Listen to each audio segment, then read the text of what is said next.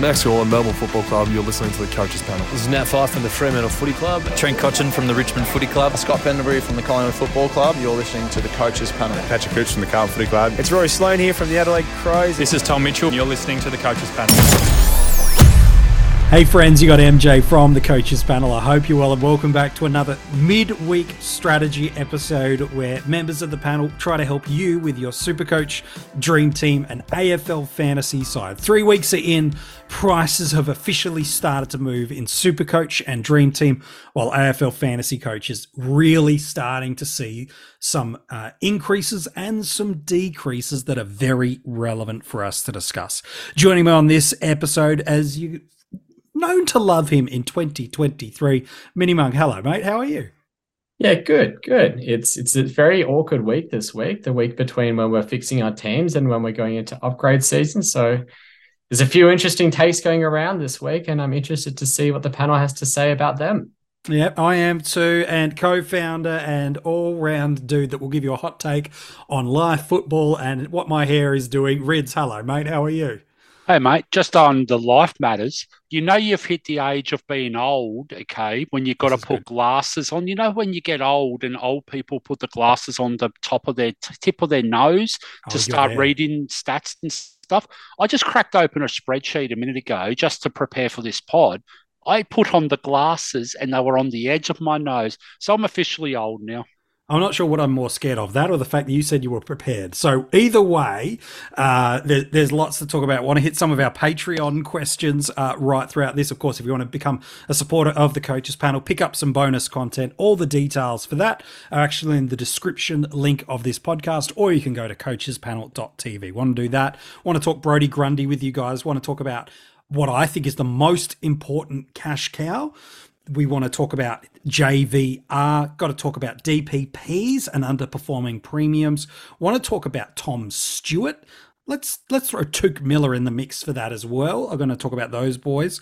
Talk about our cash cows, but right off the top, Mini Monk made this intentionally deliberate statement about it being this fascinating week where we have largely as a community fixed up our team with getting the right cash cows. We've largely, now it might be format dependent, made the correctional trades that we wanted to over weeks 1 and 2, and whether that be 4 or 6 trades, depending on your format, have had numerous opportunities to get our sides a little more aligned now that we've seen some data.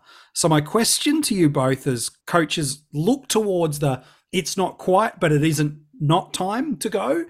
What's the difference between being aggressive with your trades and being reckless? And can you give me some illustrations of the two? Because sometimes we can be really conceptual and people are like, oh, that's great. And we think we're telling people you're being reckless and they think they're being aggressive. So maybe Mini Mike, will start with you. Talk me through the difference between an aggressive coach and a reckless coach, and maybe some names and illustrations that could help our listeners on the way through. I might start with reckless trading with a few examples of who people traded out last week in order to chase who they thought was quote unquote value. Okay. I saw coaches trading out the likes of Doherty, Taranto, Dunkley, Goulden, Rosie, in order to try and finance the moves of getting mid prices that they thought were popping. And last week was the perfect example of mid prices who didn't pop, mainly aside from, I guess, Will Day. Sure. And premiums who did. Because you look at a lot of those names, only one who didn't go over 100 out of those names was Errol Goulden. And he came into probably the toughest matchup in the midfield, very hard team to score against. So yeah, for sure. Trading out some of those players was seen as aggressive. Seen as aggressive at that time, but has proven to be reckless. I could argue somewhere along the lines that McRae fits into probably aggressive, maybe reckless, but it was really dependent on how teams looked. Now we move into this week and people are looking to move off of mid prices. We've got the likes of Sheed, McGrath, Callahan, Warple, JHF. People are bailing off of these mid prices that not even a week ago we were trying to get onto. So the question is, do you see the mid prices that you're moving onto keeping their role and being able to maintain their scoring? Because if that's a no, then it's a reckless trade. You're burning a trade. You're getting rid of a premium who you know can score, because the reason why they're priced so highly is they've done it before for a player who's not as tried, not as tested, not as much security in their role, and not as much security in their scoring.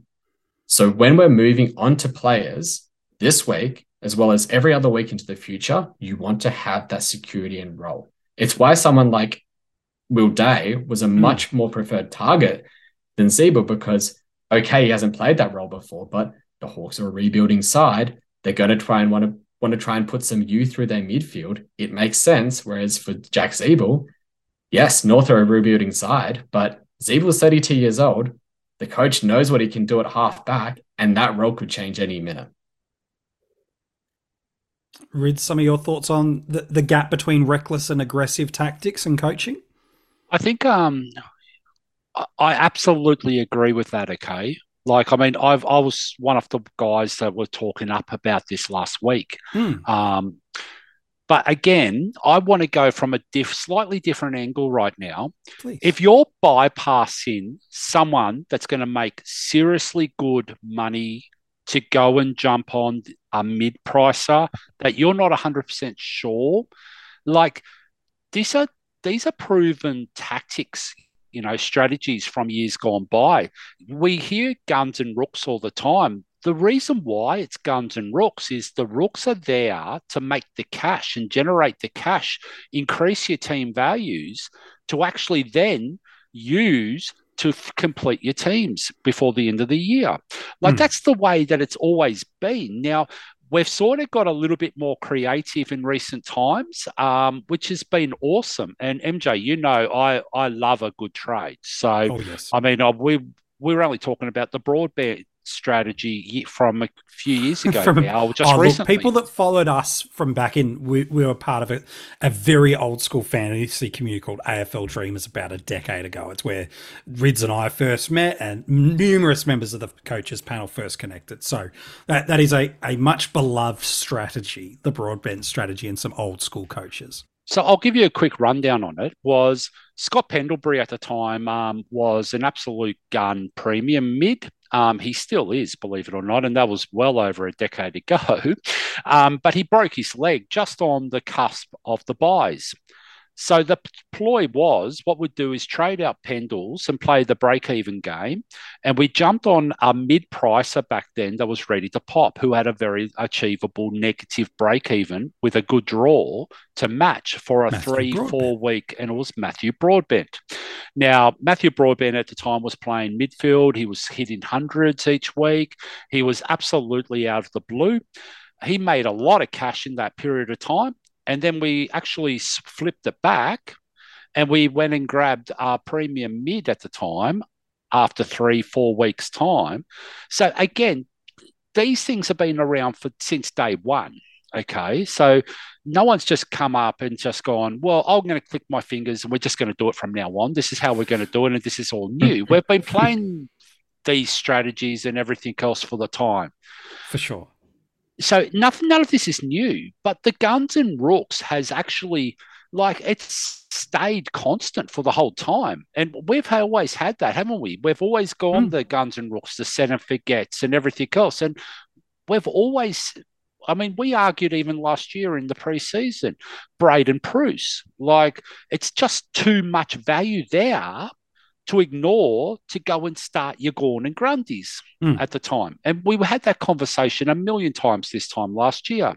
So it's been over and over and over again. None of this is new. But right now, if you're jumping on a mid-pricer that you're not 100% sure is going to make you the appropriate level of cash and bypassing, let's say, a Chandler in Dream Team and Supercoach, okay, to jump on a Will Setterfield last week. And I saw this happening a lot. People right now are going, oh, no, why didn't I go get Chandler? I didn't realize he was going to make. Well, guess what? You did realize he was always going to make $100,000 in that first price rise. And guess what? He went and popped another 90 in the weekend in Supercoach. Like, he's actually, the boy's 23. He can play. Well, like, I mean, there's no secret. We've got enough data now. Like, so that's reckless, in my opinion, because you're really banking on not a proven. It sometimes pops. We get good cases, we get bad cases. Every time we talk about a Setterfield, okay, we're going to have a Sheed or a Tanner Brun, you know, and this doesn't stop. We go over and over and over again. And I think Mini Monk's nailed it, yeah. Will Day, and I know we use in hindsight, but the thing is, it's not hindsight if people were talking about this a couple of weeks ago. I was never really big on Day anyway, but I know Mini Monk has been and he was one of the biggest advocates. He's got a role change. He's doing this, he's doing that. Yet I still saw people trading into Warple as late as last week. But I mean, the guy was sitting there, yeah. If you wanted to trade into a Hawks and player, a Hawk mid-price, it was Day. It was always Will Day, yeah? If you were going to do that, you shouldn't be trading into James Warple, you know, in the last week or two, because that's probably a little bit, you're probably 2 weeks behind at times. Well, yeah, absolutely. Anyways, so with all the mid-price at talk, we always forget that, yes, there's good mid-prices, but there's bad ones as well. I mean, people only have to look back to 2 years ago for someone like Tom Phillips, who we thought was going to become an outright forward premium, and then he started in our team. Matt Rao last year goes 100 in the first week, has a 70 odd in the second week, and then regresses to about a 60 odd this year. I mean, through the rest of the year. That's some serious parallels to James Warple this year. I mean, he went big in the first week, had an okay second week, and now he's regressed back to his mean this week.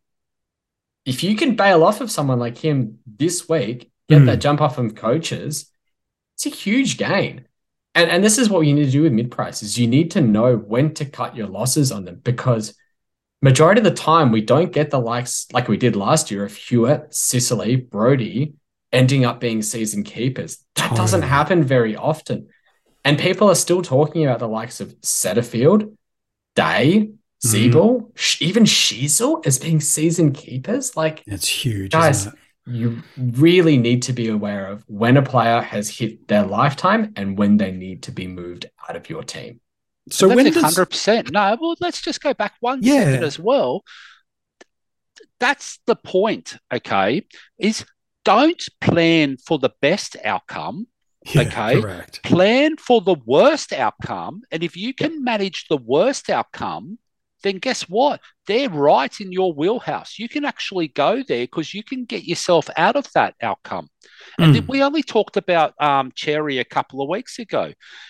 What was your parachute? What was your exit plan? What happens if the worst case scenario, and unfortunately for the owners at the time, it did eventuate? Yeah, correct. What happens? What's your out clause from this? Where's your exit strategy? You know, and if it means that you're changing anything and everything just to actually get it done, then maybe that's probably a little bit too cute. And at that point in time, I wouldn't say it's reckless, because sometimes the risk is worth the reward. And someone like a Cherry is absolutely the ultimate risk versus reward player. You know, at that point in time. And it's never about Cherry, is it? It's about who you jump off to. So again, big picture. And if you think through this, okay, you're always going to have examples of unlucky, bad luck, okay? Finn Callahan, greatest variable in the game. Yeah. 2 weeks ago, got a massive hit, popped his shoulder out, and he looked so sore since shell of himself. Like a week before that, we were all talking like, you beaut, this guy's pre-season hype is justified. He's a top 10 selection. He was blah, blah, blah. He had a monster pre-season. But unfortunately, bad luck happens, yeah? You pop your shoulder, and they're going to have a bit of a problem to get him right now, unless they go and operate it. And there's no way known they're going to continue that between now and the end of the year. So he's the perfect guy to jump off right now. Rightio. So but we talked... go Mini Monk. We talk about bad luck, but we also talk about like risk mitigation. Most coaches were aware that we had problems down back with the job security of our rookies. And it only took till Friday afternoon for us to know that one of them was dropped in Charlie Constable, who most of us were running on field in the first 2 weeks. Potentially at D4 in some formats. Yeah. And so really, if you were expecting that to come at some point in the future, what would you do? You would bolster your defensive stocks so that if he's dropped, you're not having to field someone like a Chesser or a Cowan at D6. So the way that you could mitigate that risk earlier on is by trading into defender premiums or defender mid prices who you liked, or even starting them to start the year. And we need to start looking the same way again. If we've got concerns about whether some of our players are going to maintain their spots in their best 22s or be season keepers, bolster your stocks in that position so that you don't have an issue if it comes up. Like if you're worried that someone like, I don't know, Jinbi might get dropped at some stage, however unlikely it might be, bolster your stocks of your defensive bench so that you have someone who can come in and cover him at D6 easily. Like it's so a trading game. I also want to continue that for a second. Please. What was the line we went thinnest with our starting squads this year? And it was very common. Yes, it was the defensive line. The back line. Now, MJ, what line did we have the most secure, like potentially point scoring cash cows? Forwards. Yet what line did we stock in premiums? Forwards. Many started, and now you can include Goulden in that premium conversation if you wish. I think there's some debate you can have on that, but many started 4. Some started as many as 5 between the mids and the forwards using DPP. 5 of those premium quote-unquote forwards. So at some point in time, we're going to have to go, you know what? There's a lesson to be learned here. And it's exactly what Mini Monk just said a second ago. Like maybe we got this wrong. Maybe we got so starry-eyed about the scoring potential of the big boys up the front. And we did it, MJ. I'm guilty. I put my hand up. I was calling them the 4 dogs, the 4 big dogs of the forward line. And then the Fab 5, mate, they got. Yeah, with Goulden coming in. Yep. Maybe we're guilty because guess what? The Sam Doherty's and the James Sicily's and there's a few other examples Dawson of this well to a lesser that are sitting extent. there going, hey, guys, it'd be nice if you had one of us extra in that line so you didn't have to go jumping into a Cowan or whoever else it is. And we saw it even in Supercoach, okay? We saw Liam Jones get injured in the first. Stuff happens. Sure. Things happen. Constable gets dropped. We all sort of saw the writing on the wall, but then Thursday the writing was there, absolutely. Well, but it was even there before that. If you remember, he's never been who's the best kick in the AFL? That's not Constable, okay? He's got limitations in that aspect. So put him in half back is always going to be a challenge if you're missing your disposal every 2 out of 3 or 2 out of 4 or 2 out of 5, whatever it is. And it results in goals in that area of the field. There's always going to be possibilities. Now, I don't think he should have been dropped, mind you. I think he had a very good round 2. I thought he was very good. But I understand why the club moved off him, given who was coming in. Well, look at the people coming in. Lockie Weller, you only have to look at him. It's chalk and cheese. Lockie Weller is such a great decision maker. What an amazing speed exponent of the kick. Exactly. And then you go on the other hand and you go... Power comes in. That's an upgrade, yeah? Constable to Weller is an upgrade on any line, any team. Yeah, correct. So you can get it, yeah? Powell comes in and plays multiple roles where he plays slightly taller, but again, great decision maker, very courageous, the whole lot. So there's a reason why Charlie had to try a new position at the start of the year. Correct. But that should have been alarm bells. If we're playing him on field, we saw those signs, yeah. I think I've heard a million conversations in the first 2 weeks about him potentially getting dropped at any stage. Yep. It was always a question of when, not if, that we'd fare well. And it's not, Oh, it's hindsight comment. No, it's there, and that I think is the point that the boys are making so beautifully across these things. So I'm curious. Then we've talked about a couple of mid-price guys that we've got cause and reason to jump off it, and some are very valid. MJ, I never answered your question. Please. We've only done the flip side of reckless. We haven't done aggressive. I was about to get to that. Yeah, I know you will, but I've just got to throw a spanner in. The aggressive side, though, yes. My opinion is if any possibility of you trading in someone that's going to, you foresee being there in round 23 this year in your team, or there's a massive possibility they're going to be there in round 23, barring injury 24. and everything else. Is it 24? Is it this year? Yeah. They change it every year. I know well, it's the gather round, mate. We've all got an extra week. Oh, it's the silly extra buy in the buy rounds where Gold Coast and Geelong have decided to go out on their own. Hey, that's a helpful buy, mate. We'll talk about that, I'm sure. No, it's not. It's a pain in the butt. That's what it is. But anyways, because old people like me, we forget, mate. We forget easy things, okay? I've noticed. But if you are trading into a guy that you think is going to be there come round 24, see how I did that? I did that well. It's good. Yeah, not bad.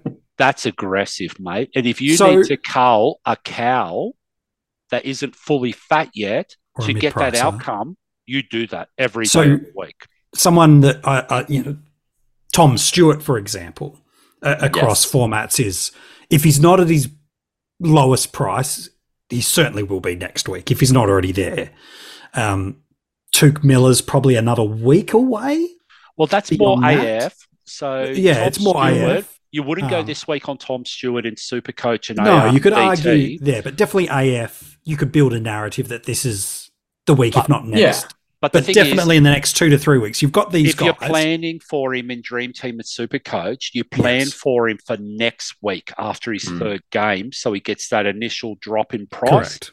And then you plan to get him, and then you see how it goes with Finn this week, because there's guys and girls, if you're trading to Tom Stewart, you have heard it first here. Finn McGuinness is going to Tom Stewart this week. Do not be surprised. This is an absolute lock. There's bigger lock than JVR being the number one traded in player in AF is Finn McGuinness is going to Tom Stewart this week. So is it aggressive to trade in, again, let's focus it on AF because Tom Stewart's going to be popular because he's under, I think he's about 750K in that format, give or take a couple of thousand. So he hasn't had his price change yet in DT and Supercoach. So we know, as Ritz has just said, we've got at least one more week to get a reading of the tea leaves. If he gets heavily tagged, okay, the plan might be able to shift back another 1, 2, or 3 weeks, depending on how he looks, break evens, all that kind of stuff. So you just made this statement around it's an aggressive trade if you're trading into someone that you'd like to have to the end of the year, knowing there's a tag almost certain to come his way. He technically isn't a basement, but he's pretty darn close if he's not there. Is it aggressive or reckless to trade into Tom Stewart this week, Mini Monk?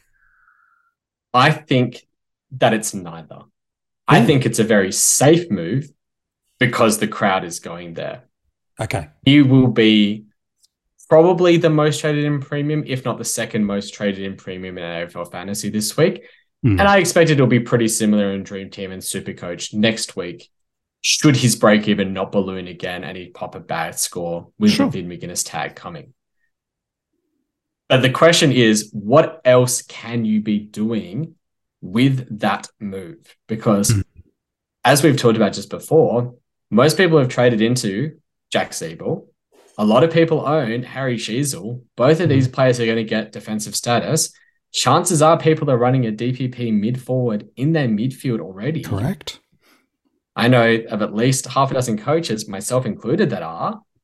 And so you're thinking, right, do I want to be getting him this week when I'm already going to have a defense that's going to increase by 2 players who I'm going to want to field when they get DPP down back because they've proven that they can score? Or do I want to target another position and find a different premium player that is underpriced as well, but that doesn't come into a tag this week? For me, that's the aggressive move this week. And Ritz? for me as well, I'm going to remove Tom Stewart's name out of this now. Okay. I would be doing the aggressiveness and thinking, is Tom Stewart a top 6 defender for the year in that instance? I reckon he's borderline at best across the formats. Talk me through the guys then, because let's show people how borderline it is. Is there a clear top 3 across the formats? Well, Doherty's the number 1. Okay, sure. Let's lock that away. I think we can lock in a Dawson. I think that's fair across the formats. Yeah, I think at this point in time, I think James Sicily is definitely locked. I'll give you that across the formats. Okay, so would you put Dacos in the next that tier as well? I suspect, and I talked about this a couple of weeks ago, I suspect Dacos is going to be in the top 3 in Supercoach defenders. Yep. So I think Dacos might be actually a little bit higher than Tom Stewart in Supercoach. Sure, yeah, we're building a list. AF, yeah, he's got to be slightly ahead. If not, even if he's 5 points behind, he's so highly owned, especially in AF. Like we're talking like 50% ownership in AFL fantasy. It's huge. You wouldn't be shifting off Dacos to bring in Tom Stewart. Oh no. And we haven't even looked at DPP additions. Now, there's also another guy like Angus Brayshaw's getting cheaper and cheaper by the minute. Mm-hmm. Now, if Christian Salem comes back, there's every possibility that Brayshaw's going back into that midfield. So we're going to have to save a spot there. Sinclair's another that is definitely worth the conversation. Well, Sinclair, I think, is actually finding his way nicely with the new, like, Miller's back there and a few others. Mm-hmm. I think he's just working into this season nicely at the moment, and he may very well be a conversation in about 2 or 3 weeks' time too. Sure. Like, there's a whole range of them, but right now, like, I don't know whether Tom Stewart is an absolute lock for top 6 defender, sure. but he's in that bracket, that's going to be good enough or is close enough. Yeah, sure.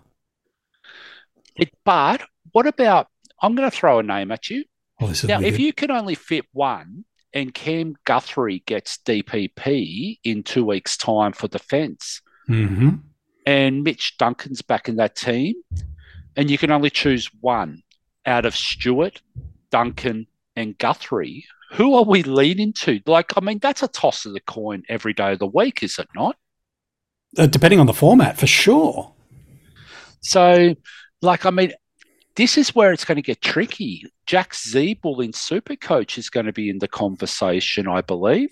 Mm-hmm. Like, Aaron Halls, we haven't seen him yet. We don't even know. Luke Ryan's had a great start to the year in Supercoach as well. There's just so many, mate. It's a deeper line. It's sneaky deep.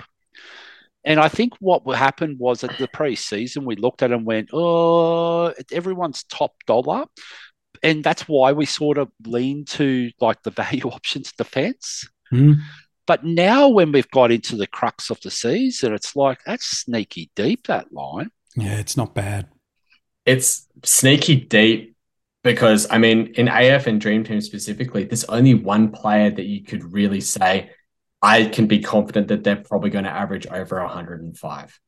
And that's Doherty. Yep. And then there is a massive question mark on almost 10, 12 players after that could be anywhere in the range of, high 80s to even 100, maybe touching just over 100. From here on in now, I agree. Yeah. And that's why people are struggling to say, oh, I'm pretty confident that this guy's a top 6er because we just don't know enough. Like the dust hasn't settled. Scores have been popped big and small because of matchups so far. Yeah. That's a good thing because it means you can target players who have value because of that. And that makes it very tricky to navigate the landscape. Whereas I think the forward line's pretty clear. We're pretty confident on at least 4 out of the top 6 at this stage. And I think most people would give Taranto, Dunkley, Rosie. Definitely those 3 for sure. At least those 3. Definitely. And then you could start to form an argument for, Cornelio as being the 4th. And then there's another tier below that. And I think in the midfield, we've already got a top tier in Brayshaw, Oliver. You could maybe throw Laird into that. He's probably in that mix despite having a couple of poor games. And then there's another tier below that are starting to pop their heads up in a big time as well. You're talking the likes of Parrish, Kelly. You could even throw people like Green, Sarong, DeGoey into that mix as well. Miller. LDU potentially Mills as well. Is knocking on that potentially, depending on the format, But that's where the tricky part is, because I think that there's more aggressiveness going into a play like that. I think that there are a lot of really good midfielders when we're already running pretty shallow in our midfields. Like people are running without a pure premium midfield already. A safe captaincy, vice captaincy guy most weeks, So if you can deviate from the pack, maybe wait a week, wait to see how the dust settles after a McGuinness tag on Stewart, and then decide if you want to pounce.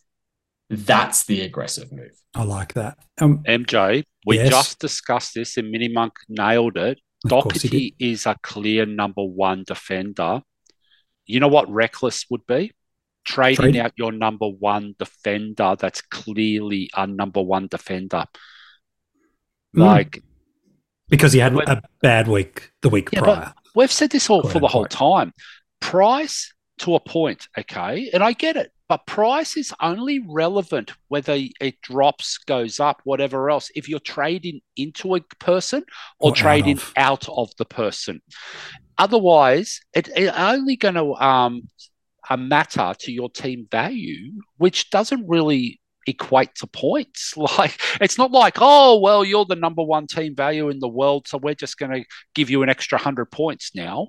Like, that doesn't happen, you know? So it's irrelevant. So that's why sometimes sticking with these premiums needs to be done. Now, McRae 2 weeks last week, and I was advocate to say McRae, don't trade, whatever, okay? It doesn't matter. I was comfortable with trading, but yeah. But I was very comfortable to trade too.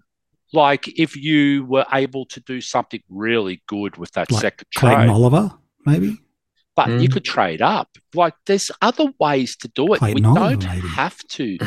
Well, I mean, I said this a lot, with Clayton Oliver, but that was more for Jack Steele. Sure, but I understand your point. But, like, I mean, Clayton Oliver right now, but it's only 3 rounds. It's still small sample size. Yeah. But the thing is, this guy smells Brownlow, like I don't know about you. Yeah, he has for the past 2 years, but this year Bontempelli smells Brownlow. Yep, Oliver smells Brownlow. They're getting a Brownlow sometime in the next year or two. Like they are. Like, if Clary Oliver right now at this point in time isn't the best player in the AFL, I don't know who is, and I think there's a gap.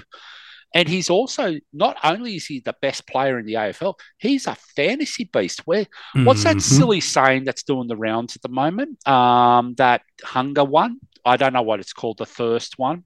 Observable thirst. Yeah. If Clary Oliver doesn't have that, I don't know who does. Like, besides Nick Dacos, I think Clary Oliver and Nick Dacos are so far ahead of everyone else with that hunger. And I'm not going to say the silly phrase. Sure. I'm just going to call it hunger for the ball and appetite, whatever it is, okay?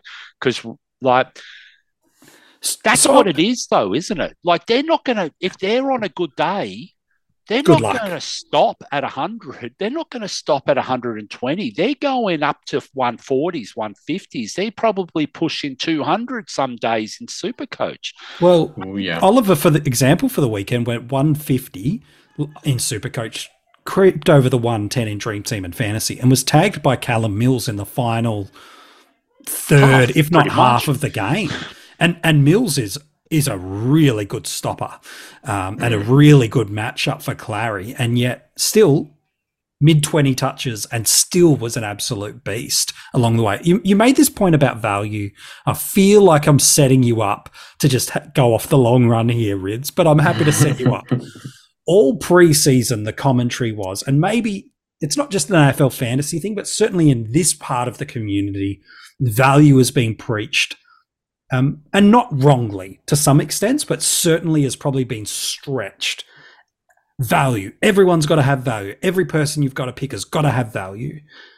And yet now I'm seeing Clayton Oliver in AFL Fantasy at over $1 million price tag, who just 3 weeks ago, well, was still relatively well owned. I think it was about 20% ownership at the start of the year, is now the must-have, quote-unquote, premium in people's eyes.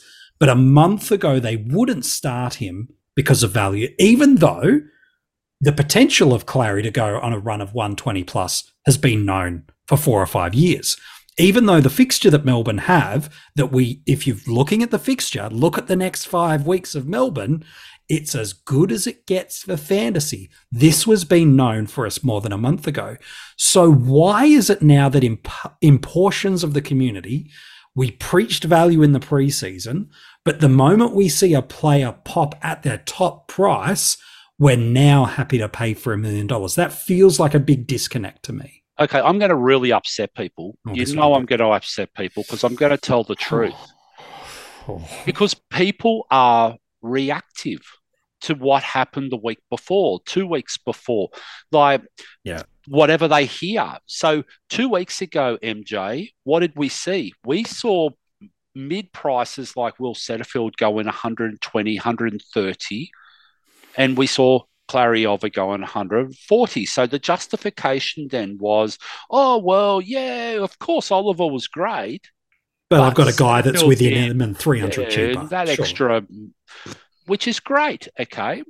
I think good luck to people who jumped on Setterfield to get that 130. But then what we saw last week, and especially in Supercoach, we saw Warple go 55. We saw Finn Callahan go 40s. We saw Setterfield go 70, 80s. Zeeble go 70s, yeah. You know, and suddenly it's like, oh, no, like I wanted KFC, but I ended up going and getting like dirty cold roast chook from the fridge. It's just, we get so engrossed in what that looks like now that we forget what happened 2 weeks ago. Yeah, it's good. It's points chasing. Let's just call it what it is. Plain and simple. Yeah. It's points chasing. And typically it doesn't pay off because if a player pops their ceiling score, you don't suddenly get that ceiling score when you trade them in. You get them at the elevated price that they are because they've already popped that score. So what you've got to do sometimes is find the player that is going to pop that ceiling score before it happens. And there are 3 ways you can do it. You can look at the player's role. If you're getting a midfielder, you want them to be playing pure midfield. You typically want them to have a high CBA rate. You want them to have an inside and outside game. You want them to have a good price tag, so be priced underneath what you think that they can average for the rest of the year. And you want them to have a good run, especially for the week that you're trading them in. If they have a good matchup this week and it's looking good for the next couple of weeks after that as well, it's green lights. You jump all aboard those players. Examples from last year were Mills in round 5 and Oliver in round 6, who in back-to-back weeks played Hawthorn, who had the easiest midfield to beat and to score well against. That's right. Which is why they were popular players to jump up on. But then everyone else jumped onto, so round 5, Mills went big. Everyone jumped onto Mills in round 6 and then jumped onto Oliver in round 7. Owners are laughing because they're like, all the risk that I've taken to get this player, it's now mitigated. And I've got the ceiling score already. I've got the price jump on you guys already. Now I can go and hunt the next guy. So that's where it is. Now, MJ, I'm going to throw this line out because I throw it out 100 times every year for the last 2 decades. All right. And then I want to ask you a question after that. You do not get the score added to your total from last week when you don't own them. What? You are trading them, and the only scores that matter are the point that you trade them into your team. Correct. Till the point at the end of the year or when you trade out of them. People have to start realizing this at some stage. This is why draw is so important. There's so much resources out on Twitter, some amazing websites. Yeah. Like, there's the best stuff ever. You can go in and do your own spreadsheets and research these days if you jump on a Footy Wire, or I think it's a Mort's DFS or whatever site. Yeah, DFS Australia. There's a ton of these guys. It's everywhere, mate. And if you don't want to do it, you could probably jump on Twitter and follow a few people that are doing it. Like, yeah, you ask really enough questions, you hard. get there. No. Yeah, correct. And you know how much work I do on the draw week to week. Yes. Like, I sit there on them and do it for hours, and I've done it for the better part of 2 decades. But the thing is, okay, it's important because that means you can jump on. Now, many years ago, MJ, I reckon it might have been 2012, 2013, me and you, we did a draw analysis, and I think one of our great mates, Tim the Third Monkey, did this for us. Yeah, he did for a long time. And we jumped on Stevie Johnson, and he was coming off a 50 or 60 the week before, and he absolutely exploded in the next 6 weeks and I think he went 3 or 4 140s in 4 weeks. Yeah, he went about 135 across formats for a 5-week period. And that took us, remember, I think we were about in the tens of thousands or whatever, and we jumped into the top 50 just on one trade. That's how important it is. And then everyone jumped onto Stevie J at that time. Same thing happened last year. Mini Monk just said it. Mills with Oliver. Guess what's happening right now with Oliver? At least we're not waiting. We're trying to be a little bit proactive, but we should have foresaw that, yeah? So at the start of the year when we were looking for value, if you haven't been looking at Laird and Oliver, let's say the Laird owners out there, and trying to make a decision, and I and ahed about this for ages. Who do I go, Laird? Who do I go, Oliver? And I obviously went the wrong way because of last season, the way that Laird finished. It was just too hard to ignore. Sure. So, and then his preseason game was, there's times all the where signs you were get it there. wrong. It makes total sense. There's times you get this wrong, yeah? And it doesn't matter how long you play the game. It's not gospel. It doesn't happen every single time the same way. It just sometimes it just doesn't happen, you know? So, and you just happen to get the 50-50 calls wrong. But guess what? I wouldn't even say getting a Laird is wrong. I think what you have with Laird, now again, if you're taking Oliver over Laird, of course the answer is Oliver, but Laird he's someone that you want in your team by round 24. You don't have that dilemma anymore of how to figure out how to get him in. Yeah, but if you were making a choice between the two after 3 rounds, it's Oliver in AFL fantasy, it's Oliver, yeah? Oh, yeah, of course. Without doubt. And I mean, we can't foresee like the humidity in round 1. We could have foreseen the Port we're going to tag. The restrictive Port Adelaide game in round 3. And I think everyone's actually missing the point last week. Willem Drew in that first half had one of the greatest halves of tagging. He was sensational. Like, that's what heavily impacted Laird. It wasn't so much anything else. There wasn't any worries about anything. So I'm still comfortable with the Laird selection, as you say. But the thing is, if it was a choice between two and you choose one, then you look at the other one. But that's the same. You know those, is it memes that go around where you've got like that guy and his girlfriend and he's looking at the other one over the right? One, and everyone throws the names up. That's what I'm doing right now. With I'm Clary. holding Laird. There's Clary. How you doing? You know?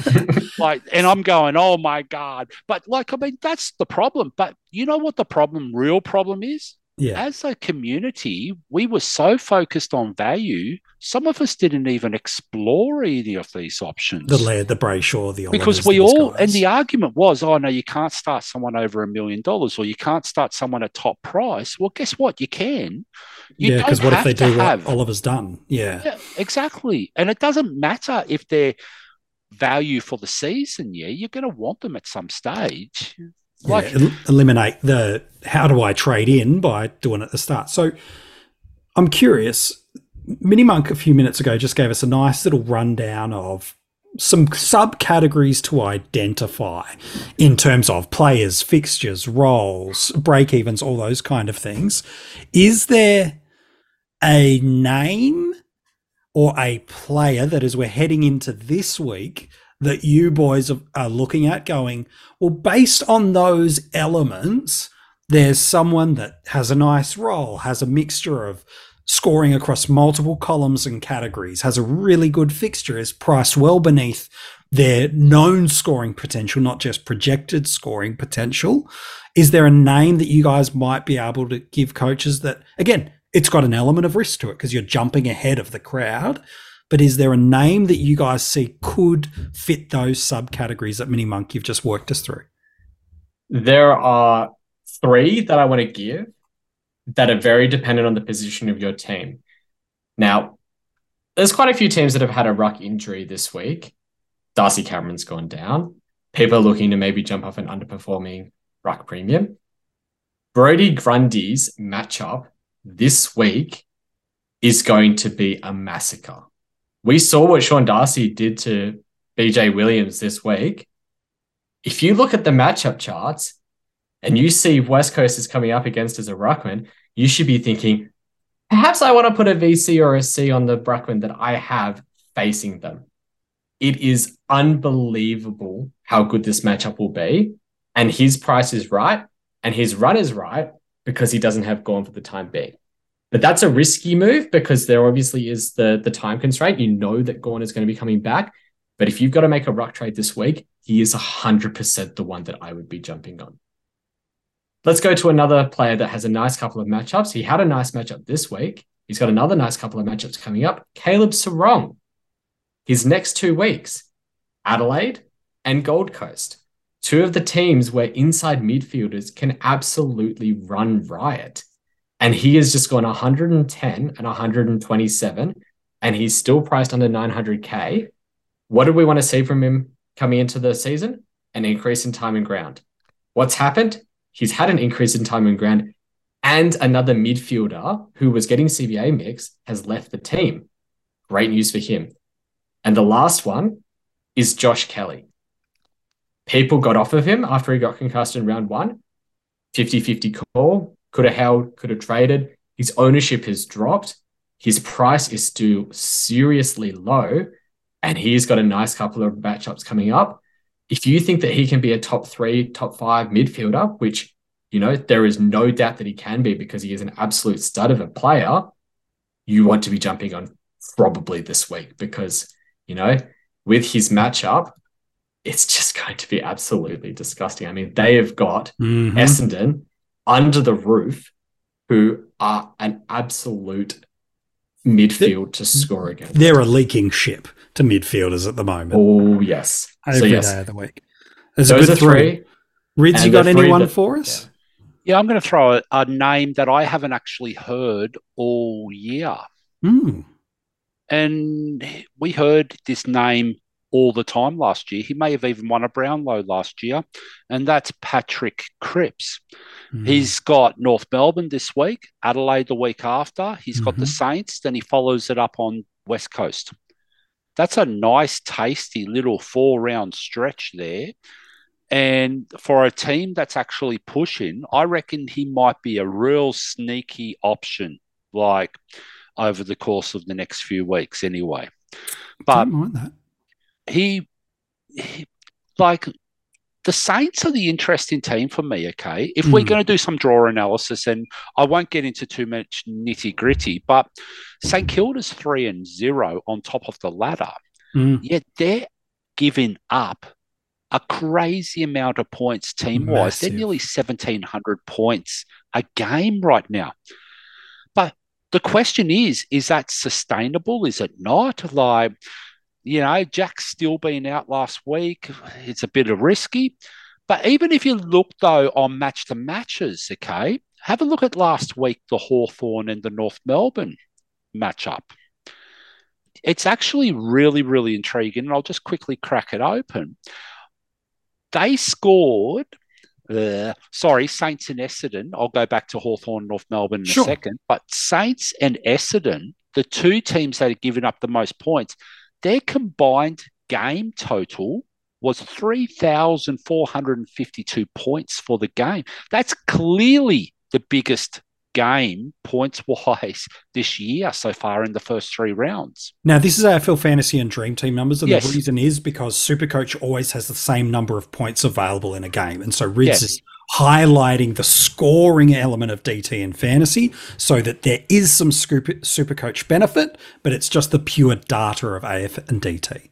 But you think about it, okay? The Saints gave up 1760 last week for Essendon's total, but then went and scored nearly 1,700 themselves. That's just ridiculous numbers. And I'm sure people that have been doing this for years are going, wow, this is staggering numbers.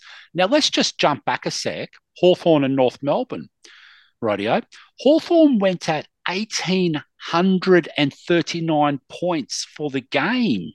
North Melbourne, only less sub 1,400 for the game, mate, as a team total.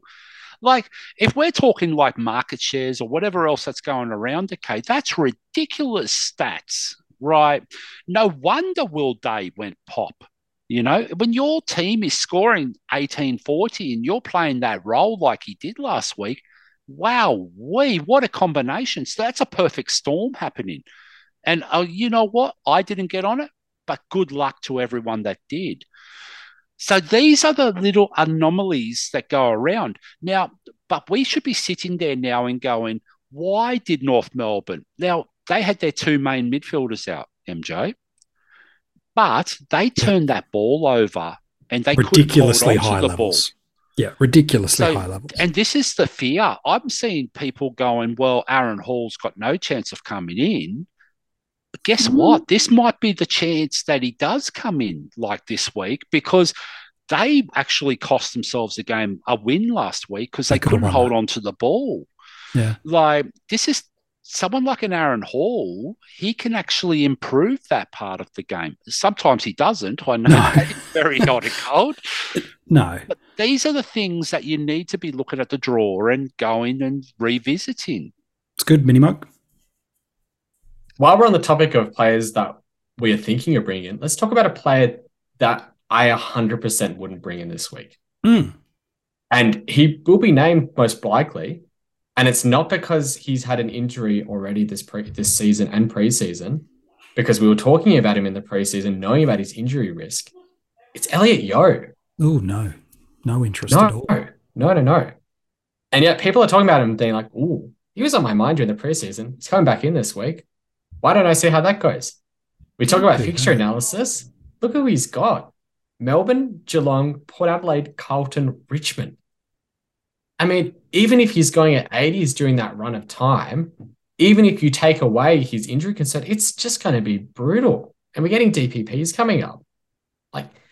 If you're wanting to look for a player to bring in, you need to consider all of the factors that we have available at our disposal. You can't just cherry pick and say, oh, this prize at a 75, I think he'll go at 85 for the rest of the season. Because if they're going to get tagged the next week, doesn't matter. If they've got hard matchups coming up for the next 3 weeks, doesn't matter, because there will be another time to jump on. And I feel like people are thinking, oh, Stewart's come back. He had a 14 in his first game, low score in his first game, popped a good score in his second game.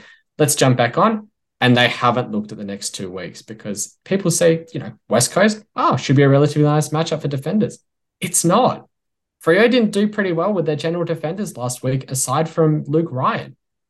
I don't expect it to be easy for Geelong in 2 weeks' time either, because chances are the ball isn't going to be in the Geelong backline a hell of a lot. And because Mini Monk raised Elliot Yeo, I'm going to say it right now, and I'm going to be very blunt about this. Reckless trade. If you trade into Elliot Yeo right now, and your reasoning is, he spent a part of the preseason in my team, the large chunk of it, guess what? There's been a month since then, and he's been injured for a month. Correct. This is reckless, MJ. You're taking a crazy, crazy, reckless approach to that. And I don't care how much a Liam Stocker or whoever it is, okay, drove you nuts last week. I would rather Constable 0 on the ground right now than trade into an Elliot Yeo injury, potentially, or a sub 50. It's just too risky for me. 100%. I think you boys have nailed it. I want to talk about one more player, and then I want to rapid fire through our Patreon questions. Mini Monk and Rids, you both alluded to this guy. JVR, the Melbourne cow, who's had a little bit of a price rise in AFL Fantasy already and Supercoach. We know he's got one more week before the price cycle moves. Is he the most lay down misère, obvious? I struggle to say this phrase, but I'll say it. Must trade in player. Is this the most obvious move that we have to make this week, Mini Monk? A player is almost never a must-have player because there is almost always another option. I agree. But in AFL Fantasy, he has the second lowest break-even in the game, and the only player that has a lower break-even is Harry Sheezel, who should be in almost everyone's team at this point of the year. Unless you have two bigger issues that you have to solve and you can get to a mid-pricer and a premium or two premiums with the trades that you're doing, you should be getting to Jacob Van Ruin, even if it means playing an extra rookie on field this week, because he was talked about as playing from round one in the preseason, didn't quite get there. Gawn's gone down. He's got a timeline, and Ben Brown was subbed ahead of him during the game. Like, everything's there for him. The run's there, the role's there, the job security's there. He's had a good score in week one. His break-even's low. You can tuck him on your forward bench. You can try and have a look at him if you want to. But as you say, it's a lay-down misère. I think if you are not trading into him this week, I'm asking you the question, what is wrong with your team to be in the position where you aren't trading into in AFL Fantasy? I'm going to make it even easier for you, Mini Monk, because you're too nice to say this. Oh, okay. Yep. Here we go. If you're not trading into your team, maybe you should think about not playing the rest of the year. Seriously, in AFL Fantasy. Because look at the matchup as well. Yes. If you want a matchup to get you can even play this guy on field and have some sort of assurance he's probably going to pop a 40 or 50 at worst case at the moment. Like, he's going to kick goals. He's going to get some ruck pinch hit in time. There's no McGovern. There's no ruck. There's no nothing. Like, I mean, if Melbourne don't win this game by 100 points, I'd be very surprised. Like, you can't have 7 of your team from the week before go out injured and be competitive, not in this day and age. It's really hard, especially if you're rebuilding and struggling to get there in the first place. And let's not underestimate the effort that they had last week either. That was monumental, that effort. Huge. We heard through the week with Jinby, like, because his percentage of time on ground went through the roof, he struggled to pull up after that game, and he was unbelievable in that game of football. So every single person was running extra kilometers, was doing extra loads. No wonder they're exhausted right now. Let's not take that away, okay? That's going to impact this week as well, West Coast. And they're coming up against who I think is the clear best team in the comp. And I don't even think it's second. I don't think it's close to second at the moment. They are number one, and then I think Collingwood's number 2, and then the rest is making up the numbers at this point in time.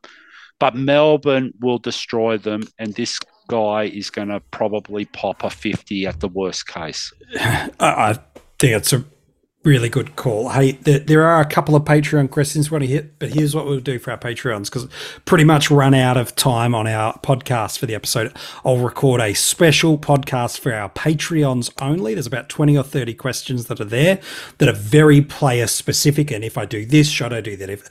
I'll tell you what, Patreons, we will do a specific episode just for you, and I'll get that to you in the next 24 hours as a bit of love for you guys. Mini Monk, quickly before we wrap up. Just want to say one more thing. And we've covered AF for Van Ruin. I just want to quickly cover Dream Team and Super Coach. Yeah, absolutely. I think he is a rookie that you can trade into this week before in those formats. I agree. And it's purely because I think that if you are wanting to, you can probably field either him or Chandler at F6 this comfortably. Week. And purely because of that reason, purely because most teams will at least have one, if not both of them, if you trade into him, that is why you can bring him in this week. Now, we normally say that's pretty sacrilegious when it comes to rookies. Don't try them in from the bubble. But the matchup here is just too good. I can understand if you don't want to do it, if you want to bring in another rookie. No pressure fine. if you do, but yeah. But it's an option. It's good. Hey, you lads have been absolutely superb this episode. Some real good hot takes, some great different perspectives, and also really helped the community with what you've done. So, Mini Monk, is always a pleasure, mate. Pleasure's all mine. And Rids, mate, whenever you say the phrase, I'm just going to be honest, I know it's a good hot take. So well done to you again, mate. Hey, and if you need me to help you out with the Patreon questions, I will. Oh, look at that.